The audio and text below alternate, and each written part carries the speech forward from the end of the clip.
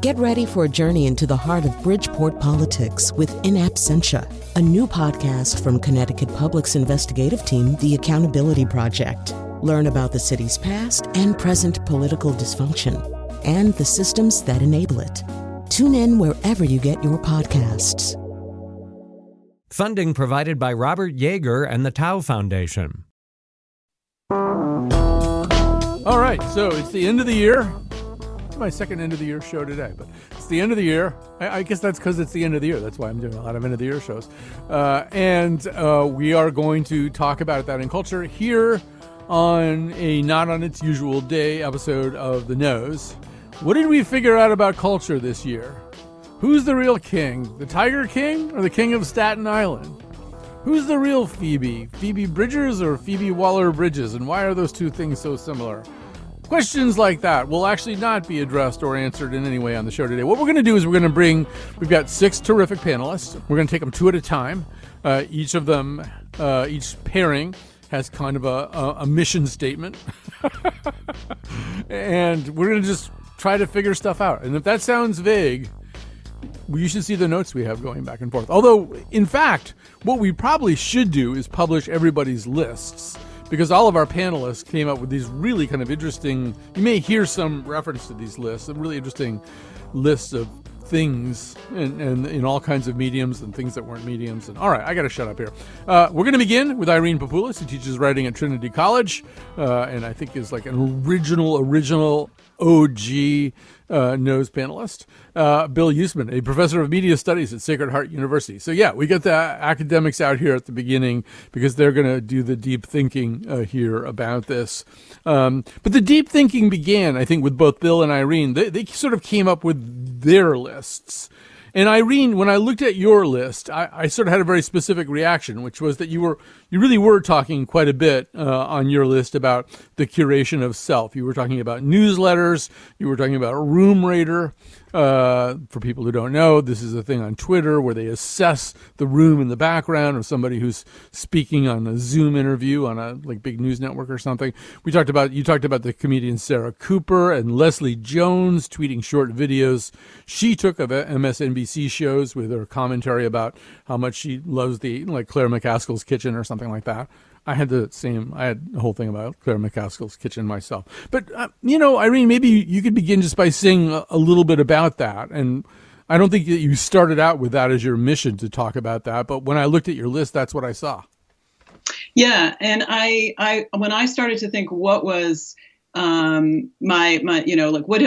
culturally was I interested in terms of 2020, that was those were one of the first things that came to my mind. And, movies, I can barely remember the movies that I saw more than 2 weeks ago.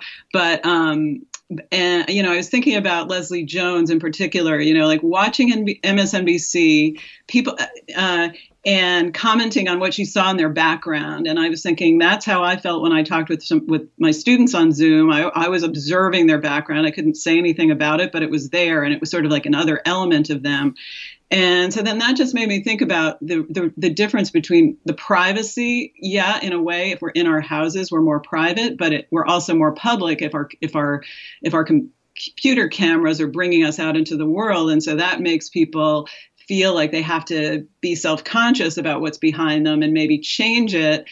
Somebody has Room Rater likes flowers, appreciates having flowers. And so then all these people that didn't seem to me like the kind of people that would normally have flowers in the background of their Zoom had these beautiful vases of flowers, and so it's sort of like trying to curate. It's sort of a level of curation by, objects and things, not only what we like, but just objects and everything that I found kind of interesting. Well, yeah, and Bill, in High Fidelity, Rob says, you are what you like, not what you are like. And some of that curation of self seems to even go into the actual choices that we made. As I looked at all these lists that people were coming up with, there's really way less overlap than there usually is. I think you and Irene, liked one or two things in common, but it was everybody kind of went into their own little corners somehow. Yeah, and I do think that that's also, it's kind of a phenomena of the new quote unquote media environment that we're living in. You know, when the three of us were growing up, there were kind of three television channels that pretty much everybody kind of watched, except for a couple little odd things now. But now there's just such a plethora of media content that it seems like it's almost inevitable that it's going to get chopped up and it's going to get fragmented, and people are going to be drawn to certain things. You know, we all shared our lists, and there were things that appeared.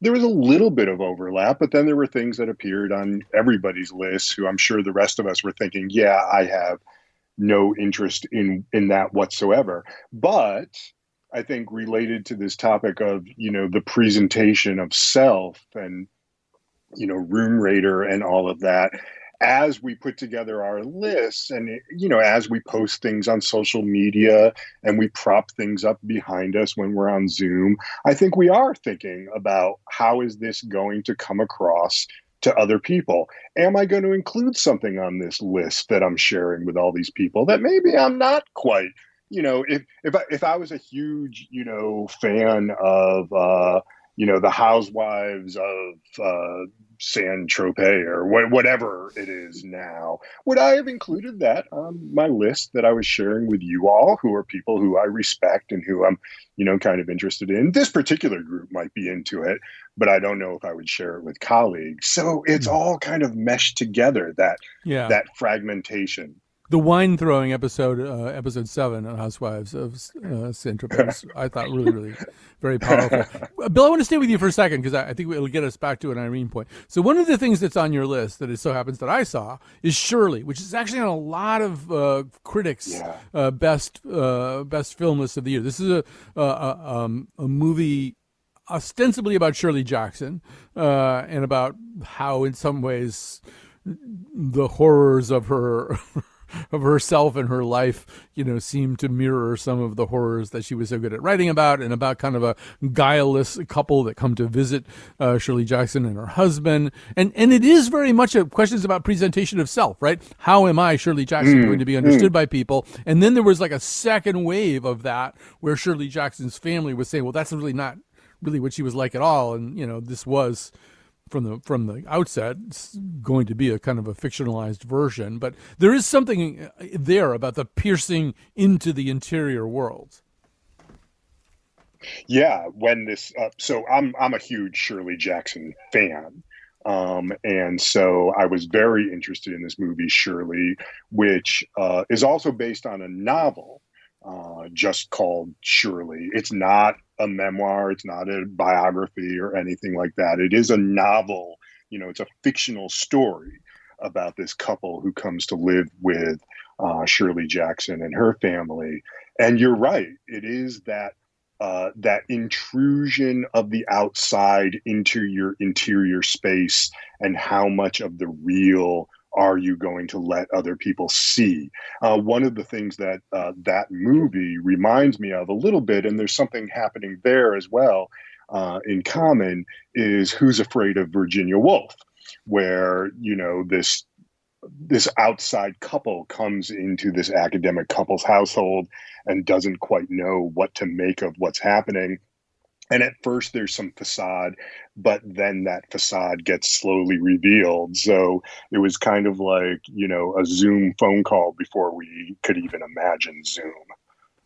And Irene, I don't know, maybe you just want to, I'll just let you react to that. I have some pointed questions I should ask, but I'd rather hear your thoughts. Yeah, because I kind of want to go meta for a second on that, because I want to say, you know, like, all right, I haven't seen Shirley, and I am the kind of person who should have seen Shirley. You know, like I find myself as that kind of person. And so when I hear you talking about it, and I think this happens so often, I feel a certain sense of anxiety, like, oh my gosh, I haven't seen Shirley, and I'm the type of person that should have seen.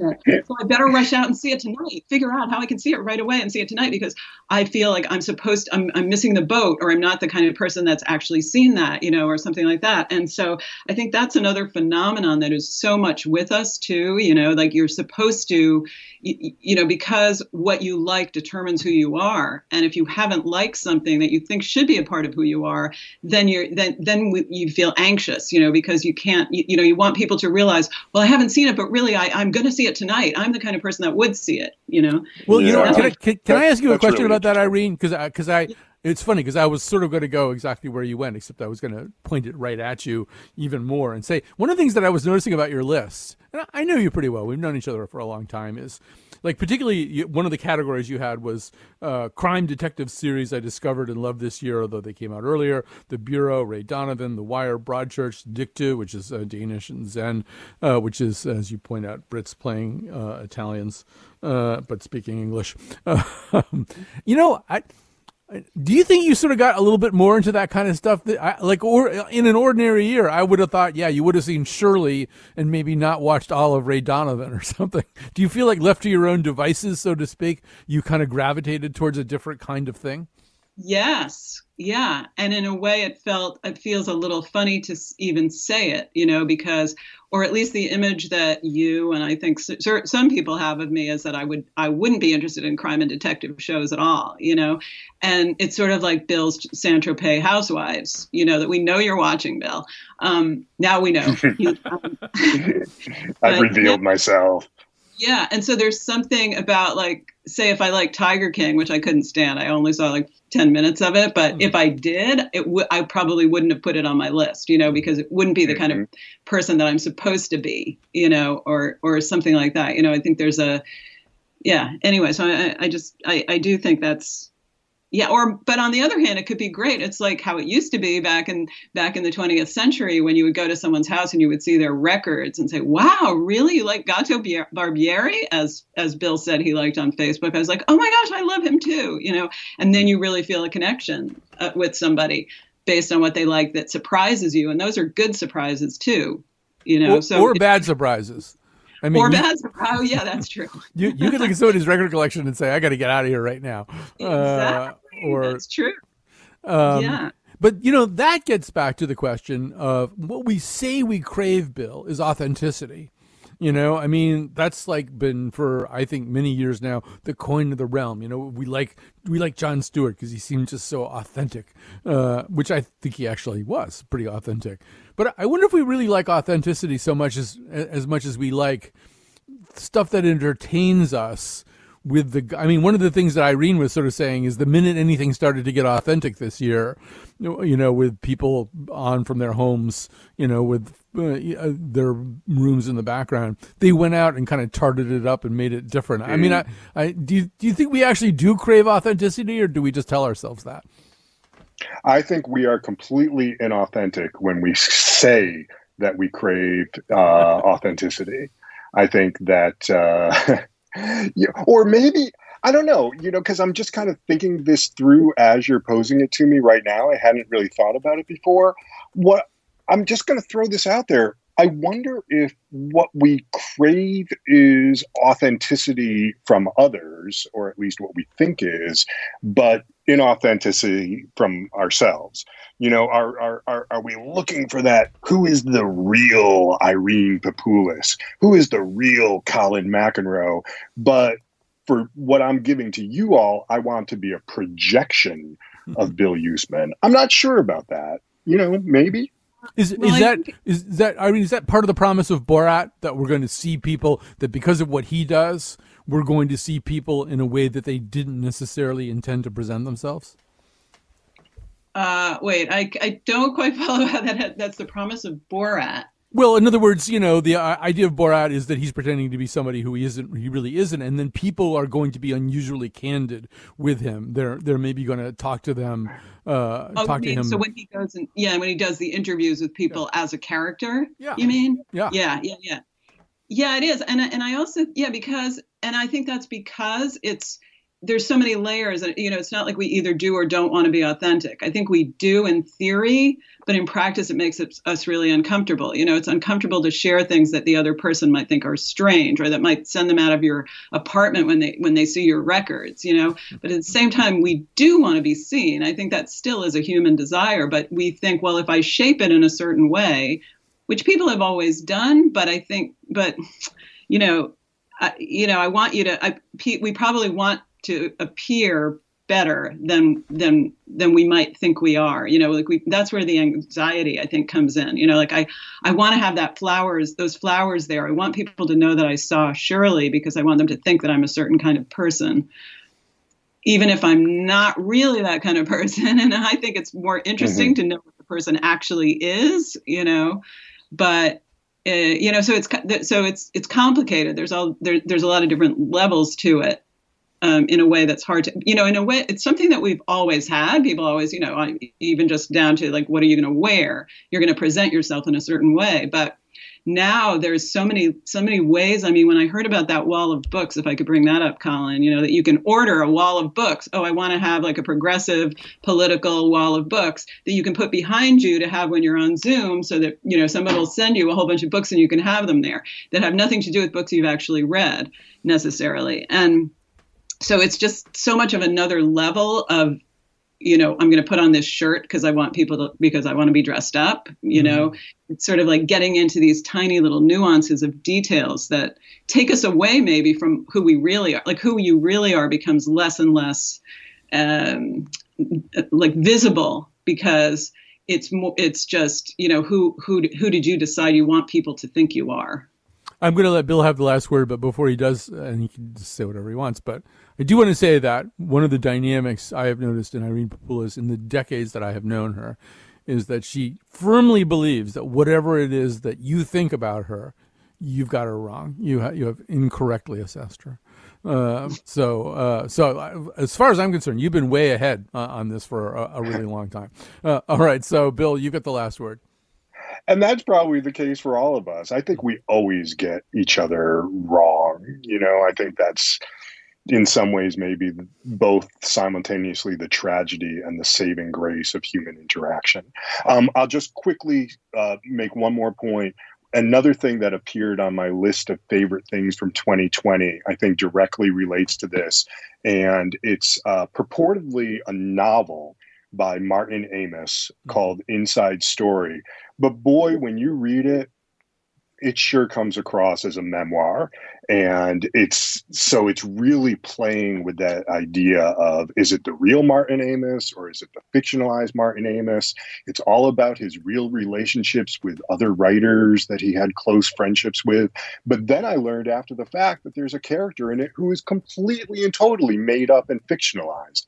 So I think that novel, Inside Story by Martin Amis, really speaks to this whole conversation we've been having about the real versus the unreal, who we are. All right, we're going to end this segment. Thanks to Irene Papoulis and Bill Usman. We're going to end with something from American Utopia, the David Byrne musical that showed up on a number of people's lists.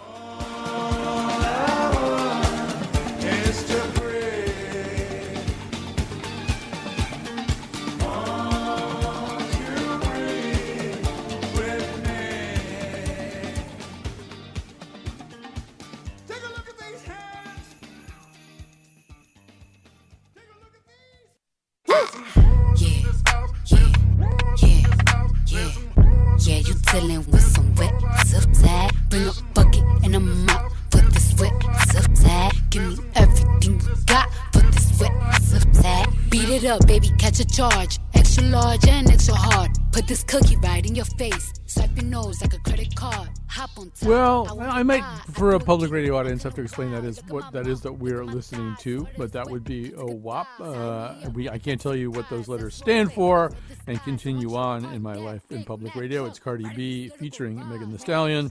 was a gigantic hit this year, and it might be the place that we begin our conversation with a considerably younger pairing. Sam Hadelman is the host of The Sam Hadelman Show at Radio Free Brooklyn.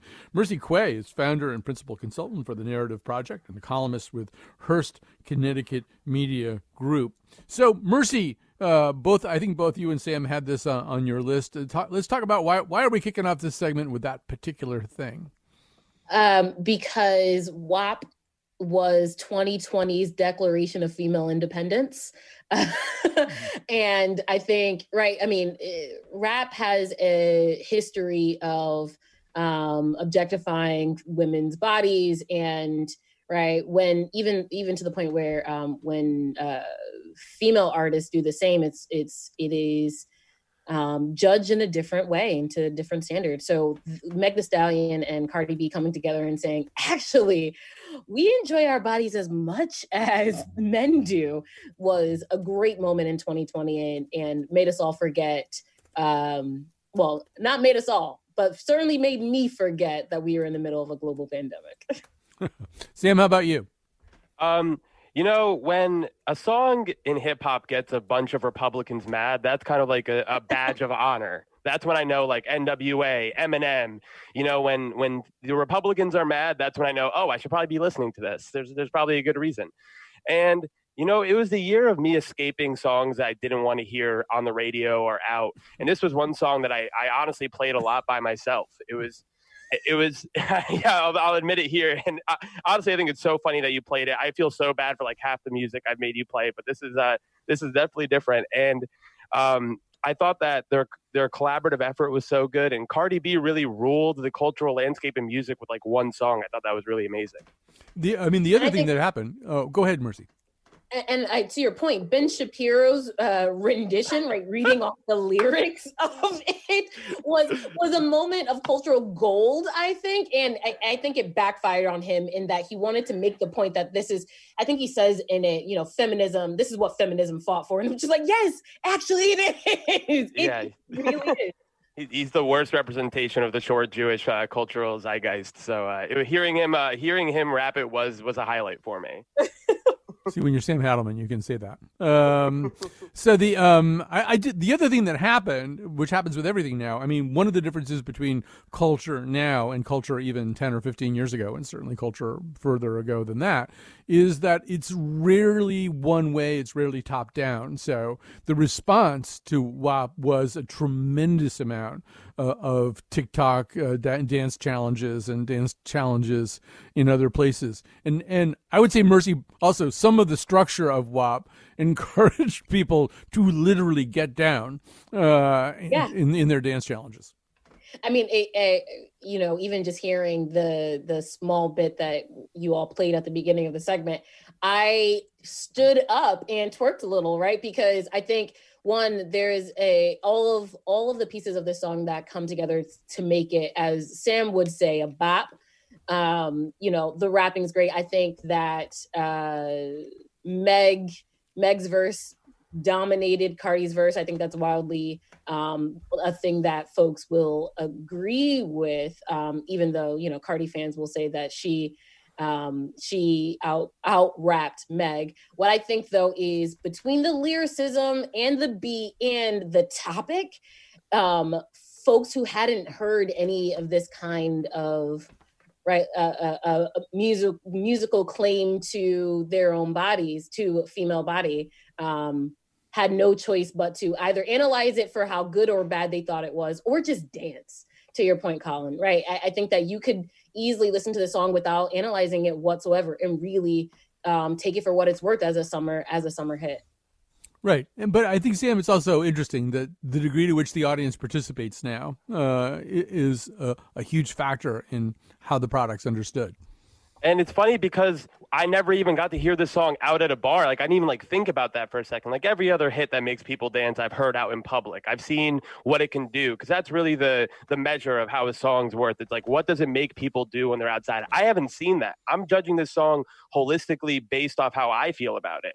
And I honestly love it. And like Mercy said, you can analyze it. You can break down what's going on. Also, I think Cardi had the better verse. You can break down what's going on. It's just a great song. It has a classic sample flip in the back. The two verses are great together. The music video almost got banned on YouTube. They actually had to make it a clean version so they could put it on YouTube. It caused enough controversy and stir to make it the song of the summer and possibly the song of the year. All right, I want to shift gears here and talk about two comedians who are linked together, but have sort of had radically different destinies this year. And I'm talking about John Mulaney and Pete Davidson. Mulaney clearly has been a very close friend to Pete Davidson, and one had the impression over time that he was sort of a guy who was trying to help Pete Davidson through all of Pete's pretty obvious and, in fact, unconcealed by Pete problems with substance and with mental illness. I'm just going to give everybody kind of a sample of each one. Kat, let's start with O2. This is John Mulaney in this special that I kind of insanely admired called John Mulaney and the Sack Lunch Bunch. It's a kind of a send up, an affectionate send up of things like Free to Be You and Me, children's programming of a certain era. Can I ask a question? Yeah, shoot. What's the tone of this show? How do you mean? She means, is it ironic or do you like doing a children's show? We talk a lot about that. That's the $1 million question. Well, first off, I like doing the show. I mean, the Sack Lunch Bunch is fun. But honestly, like, if this doesn't turn out great, I think we should all be like, oh, it was ironic. And then people will be like, oh, that's hilarious, right? But if it turns out very good, be like, oh, thank you, we worked really hard, and act big humble. And then you win either way. That's the first lesson of this special, I just decided. You can go very far in life if you pretend to know what you're doing. A lot of people in TV thrive that way. Name names. Sister, I could for hours. All right, we can fade that. Now, that's one. Now, let's hear The King of Staten Island. This was Pete Davidson's movie, semi-autobiographical movie having to do with his attempt to deal with the death of his own father. His father died as a firefighter on 9/11. Here's a bit of 03, Kat. Look, I could tell you how I feel about firemen, but I don't think you guys want to hear my opinion. No, please, tell us. No, I want to hear. You don't got to do this, man. Come on. No. Yeah. Okay, how about this? If you're a fireman, just don't have kids or a family at all, okay? So that way you don't crush them when you don't come home that one time, you know? And you're just so selfish. You just hang out with your boys all day like it's a frat house. Half the time you're not even putting out fires. You're just jerking off watching Scarface, okay? All right, take it easy, man. No, I'm just saying. And it's wrong to tell a kid that you're going to be there for him for his whole entire life. You miss graduation, your birthdays, okay? My prom dances. It's a very mean thing to do to children. And if you have a family, you're Take it easy. One way to look at it. Yeah. Tell that to my dad. Oh, but you can't, because he's dead. All right, so I'm going to start with you, Sam. You are a Pete Davidson fan, and he's been kind of an interesting figure during the pandemic, the shutdown, in terms of how he's presented himself to the world. And they did manage to get this movie out, too. Say a little bit about what you think about him. Yes, I am the Pete Davidson fan. There's not many of us. We're out there. I actually saw him at College Street in New Haven with my mother. Biggest mistake I've ever made. I'm never allowed to take my mother to another event. But I loved The King of Staten Island. I thought the pairing of him and Judd Apatow was so yin and yang. I really thought that Judd Apatow really needed a win and Pete Davidson needed a win. And he has this thing where he can only play himself. And that's what Judd Apatow took and manipulated for The King of Staten Island. It really brought the best out of Pete. Rather than like, oh, brother, here's Pete again, he kind of reinvented that image that he brings out. And I thought it was a great movie. It was one of the only 2020 movies I paid the $20 for to actually watch in full. But what I like about Pete Davidson is that he has an edge to him. And he understands millennial struggles. I feel like it's hard, in comedy, there's a lot of people who, misrepresent the millennial struggle. And Pete Davidson's someone who's so honest and forthright with what's going on with them. It makes people feel like they're not alone. And I think that's what I like about him. So, Mercy, you and I were denied the chance to talk about John Mulaney. I think it was last week. But here's John Mulaney, who's a lot more sort of clean cut, buttoned down, the kind of higher functioning older brother, maybe guiding Pete Davidson through his wilderness. Except that Mulaney, not that we want to traffic in celebrity misfortune, but he checked into rehab, which I just really kind of didn't see coming, but then maybe did. And then it made me sort of think, even back to the conversation we had in the first section about authenticity, whether in fact we enjoy a performer because we really know him or because he's really good at not letting us know him. But I didn't get to hear your thoughts last week. I want to hear them this week. Yeah, I think, Sam said that Pete Davidson needed a win in The King of Staten Island. What I can say about 2020 for John Mulaney is that John Mulaney did not need a win this year, right? I think this was, Colin, I think at the beginning of the year, it might have been this year that we were talking about the Sack Lunch Bunch on the news, right? And so we started this year talking about Sack Lunch Bunch and ended off with John Mulaney checking into rehab all of 8 weeks after hosting Saturday Night Live, right? I think that shows me, one, his range. John Mulaney's got range that I didn't give him credit for. We gave him credit for being this, buttoned up and clean cut comedian. It was like, if there's no one who is just wholesome out there in the world, it's John Mulaney. And I think that is in part why it took his rehab issues took folks by surprise. We didn't expect this otherwise clean-cut comedian from Chicago who is in the Sack Lunch Bunch, especially sort of reminiscent of Mr. Rogers.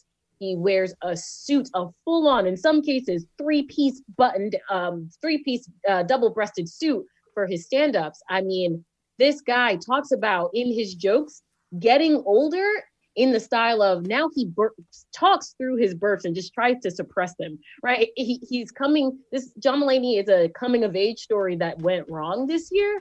And I mean, I'm looking forward to seeing what 2020 has in store for John Mulaney, because I don't think that we are by any means seeing the last of him.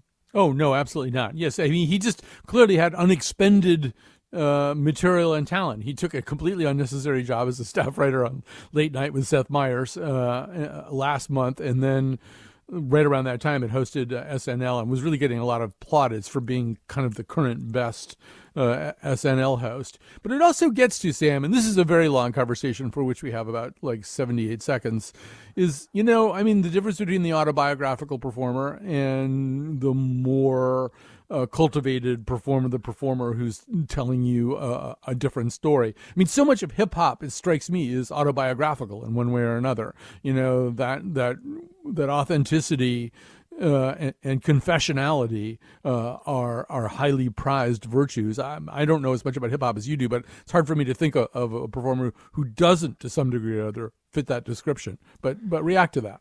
Yeah.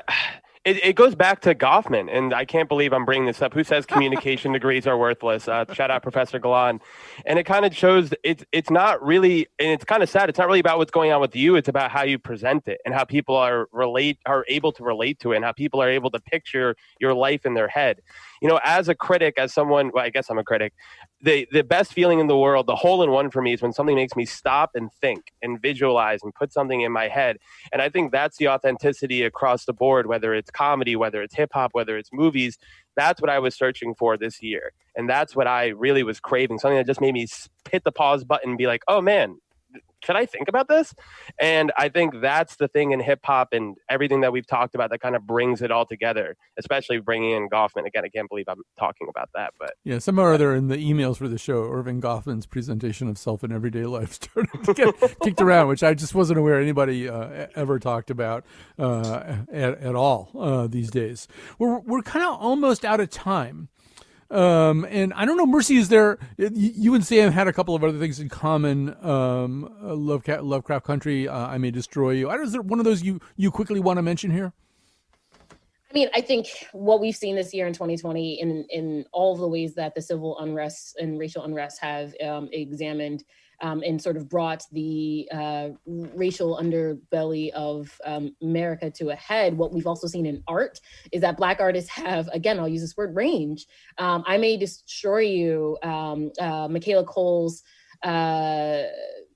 real assessment on what rape culture is, I would say in our society, not just in the UK, but in our society, straight down and through to Lovecraft Country, where we see Misha Green, who was a writer on Underground, put together this beautifully crafted story that is Afrofuturism in addition to fantasy storytelling.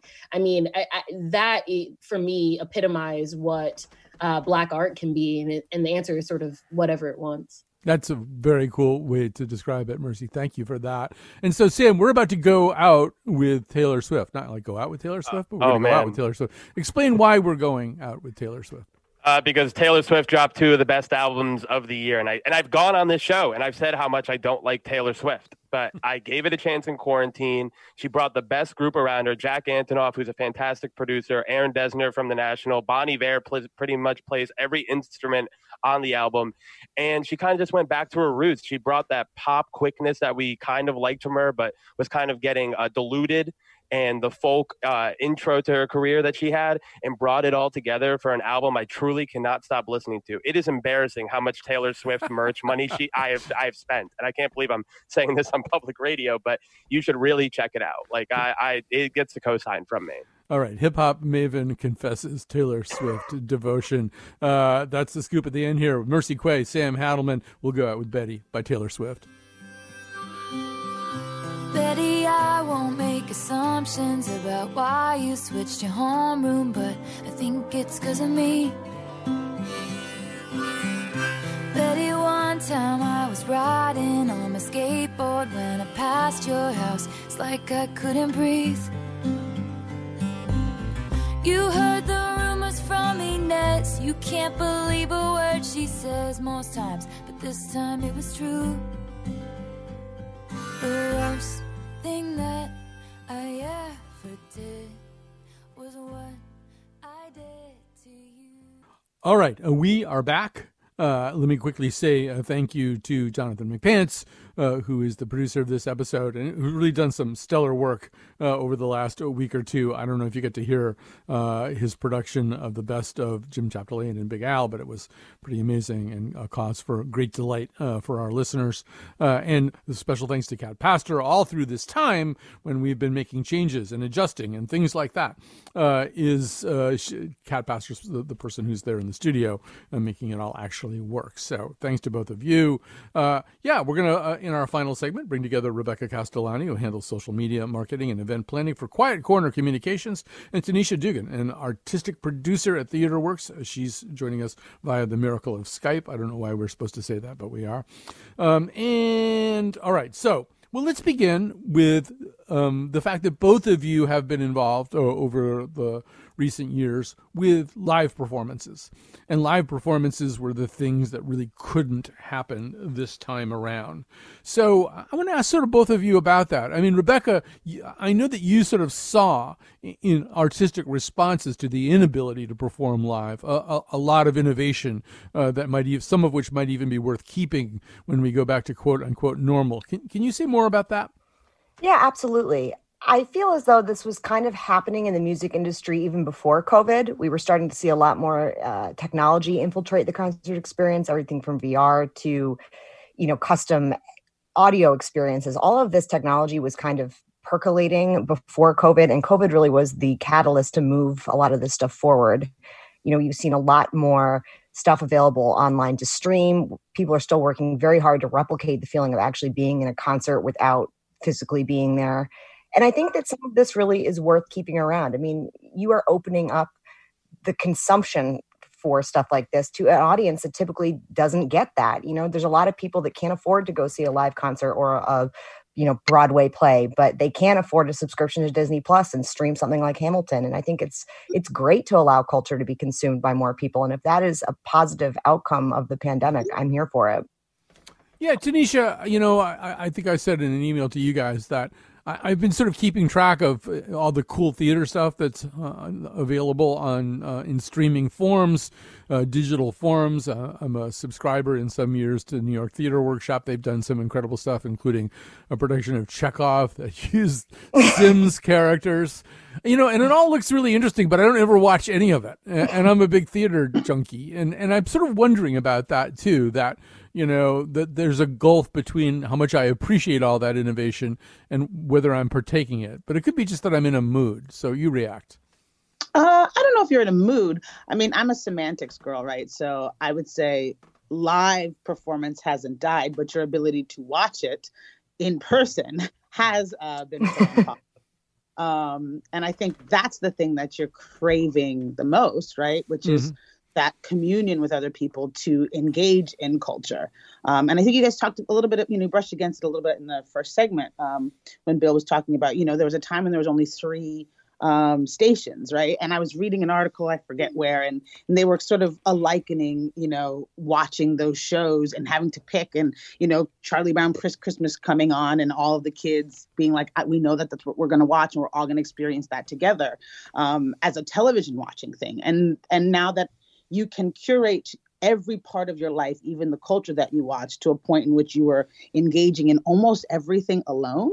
To me, the thing that you're looking for isn't necessarily the art form per se, although I think there's something to be said about your disinterest in The Sims and the Seagulls. I think it was fantastic, but...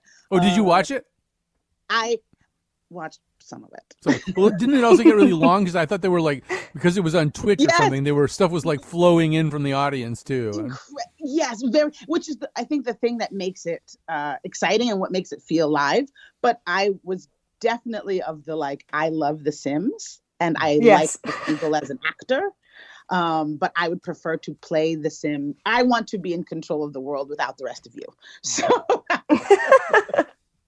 My engagement with it. But I think it's amazing. And to Rebecca's point, we've been we've been talking about engaging with technology for a decade. We've been talking about engaging with accessibility and making ourselves, speaking about theater in particular, making ourselves more accessible to folks. And the pandemic, the plague, has made it a requirement. So it's. I think there will be things that remain. I hope that there are things that remain. And I think the things that will remain are the things that really touched on connection in a way that we were all craving and lacking. And Rebecca, I also wonder about it with live music too. And one thing that I sort of have been thinking is, and it gets right back to your point about, not everybody could pay for this stuff in the first place. There is a sense of privilegedness that you feel if you've got tickets to go see Elvis Costello or Mary J. Blige or whoever, and you're going to get to sit there with X number of other people, and you're going to see this show. And to me, one of the problems I think with streaming is I don't feel that at all, right? I mean, there was an Elvis Costello / Lyle Lovett thing that I absolutely should have streamed. I didn't even bother, and I worship both of them. I don't know, maybe it just didn't feel special and kind of isolated to itself enough, if you know what I mean. Well, sure, and back to Tanisha's point, I mean, that's the rub here, right? We're not necessarily sacrificing the art. We're sacrificing the experience of consuming art together. And that's what we all miss the most. But I think that the idea that the experience of consuming art and culture could become more democratic is a good one. I don't think it's ever going to replace going to the Newport Folk Festival or going down to Jazz Fest in New Orleans. Those are experiences that transcend watching a single individual performance. And I think that's where, technology will probably never be able to replicate a live performance. And that's fine. There's always going to be space for a live performance for that reason. But just to allow other people the chance to see the American Ballet Theater dancers in action without having to have a ticket to it and go in person, that's a wonderful thing that I think, we should stick around even as the pandemic, hopefully, knock on wood, dwindles down. All right. Go ahead. Yeah. I think versus that Instagram battle show, music show, has actually been the closest to a communal experience of music this entire pandemic. And for those of you who don't know, Versus is on Instagram. It was the brainchild of Swizz Beatz and Timbaland. I forget who the first sort of matchup was, but they've done a number of matchups, mostly within what one would call Black music. Patti LaBelle and Gladys Knight were one. Erykah Badu and Jill Scott were another. Gucci and Jeezy were another. And those were like date nights. You know, I if you follow the Black Twitter, as one would say, you would see people being like, "Oh, what you gonna wear on Friday to watch Erykah and Jill? Oh, we got to get the candle set. Oh, got to make sure the incense are burning. Make sure your auntie knows how to get on Instagram because you know this is her favorite, you know, duo, and she's never used Instagram before." I think there are ways for us, and I've used this analogy all the time, right? Before the pandemic, there were people getting married, having met online. There are people finding others to watch their children online. There was community and connection happening online, even for those of us who begrudgingly are Luddites and we're like, absolutely not used to do that. But I think there's something to learn.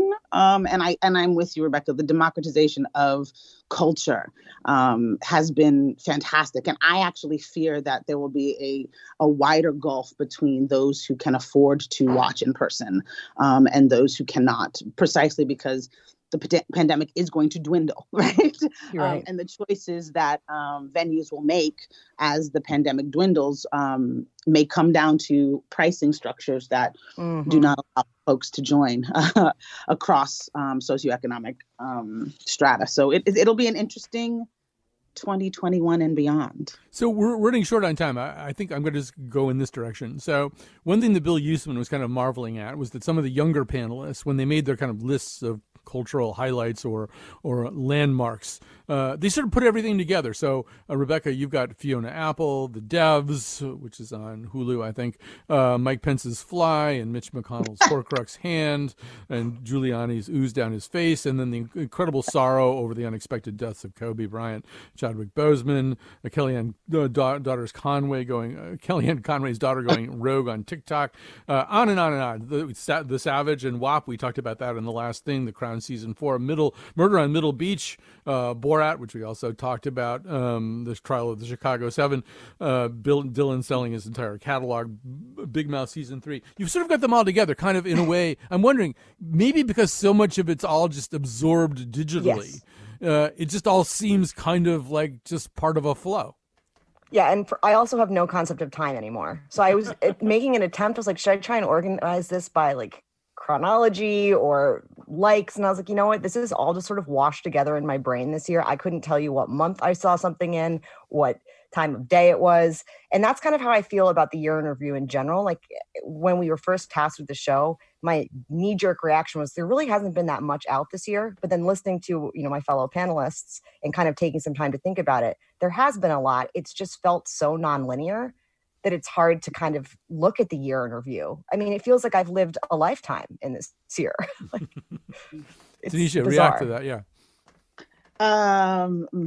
React to that. My reaction to that. No. I have so many reactions to that, which I think starts with the collective grief of this year is like so overwhelming. I think it's hard to want to see the brilliance that actually came out of this crazy transition.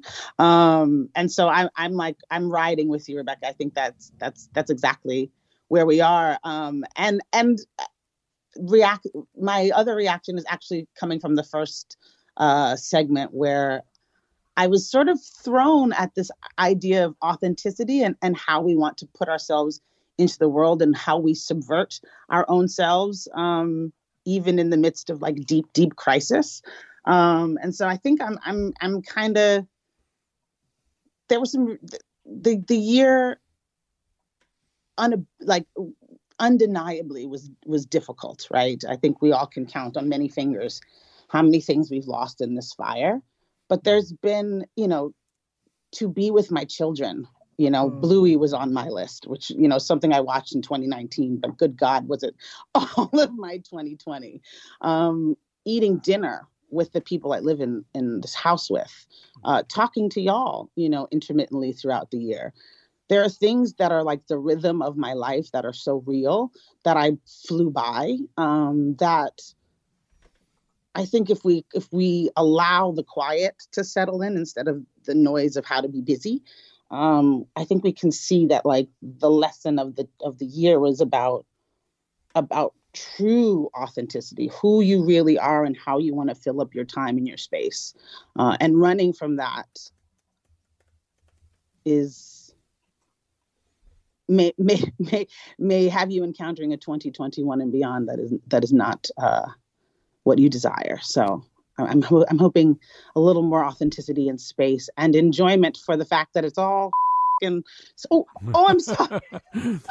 I was just about to say that you had landed the plane perfectly. You were just gliding in on this perfect. How 2020 is that? 4-point landing, and then well, anyway, so that is in fact where we're going to end. And so much of what Tanisha had to say was perfectly profound.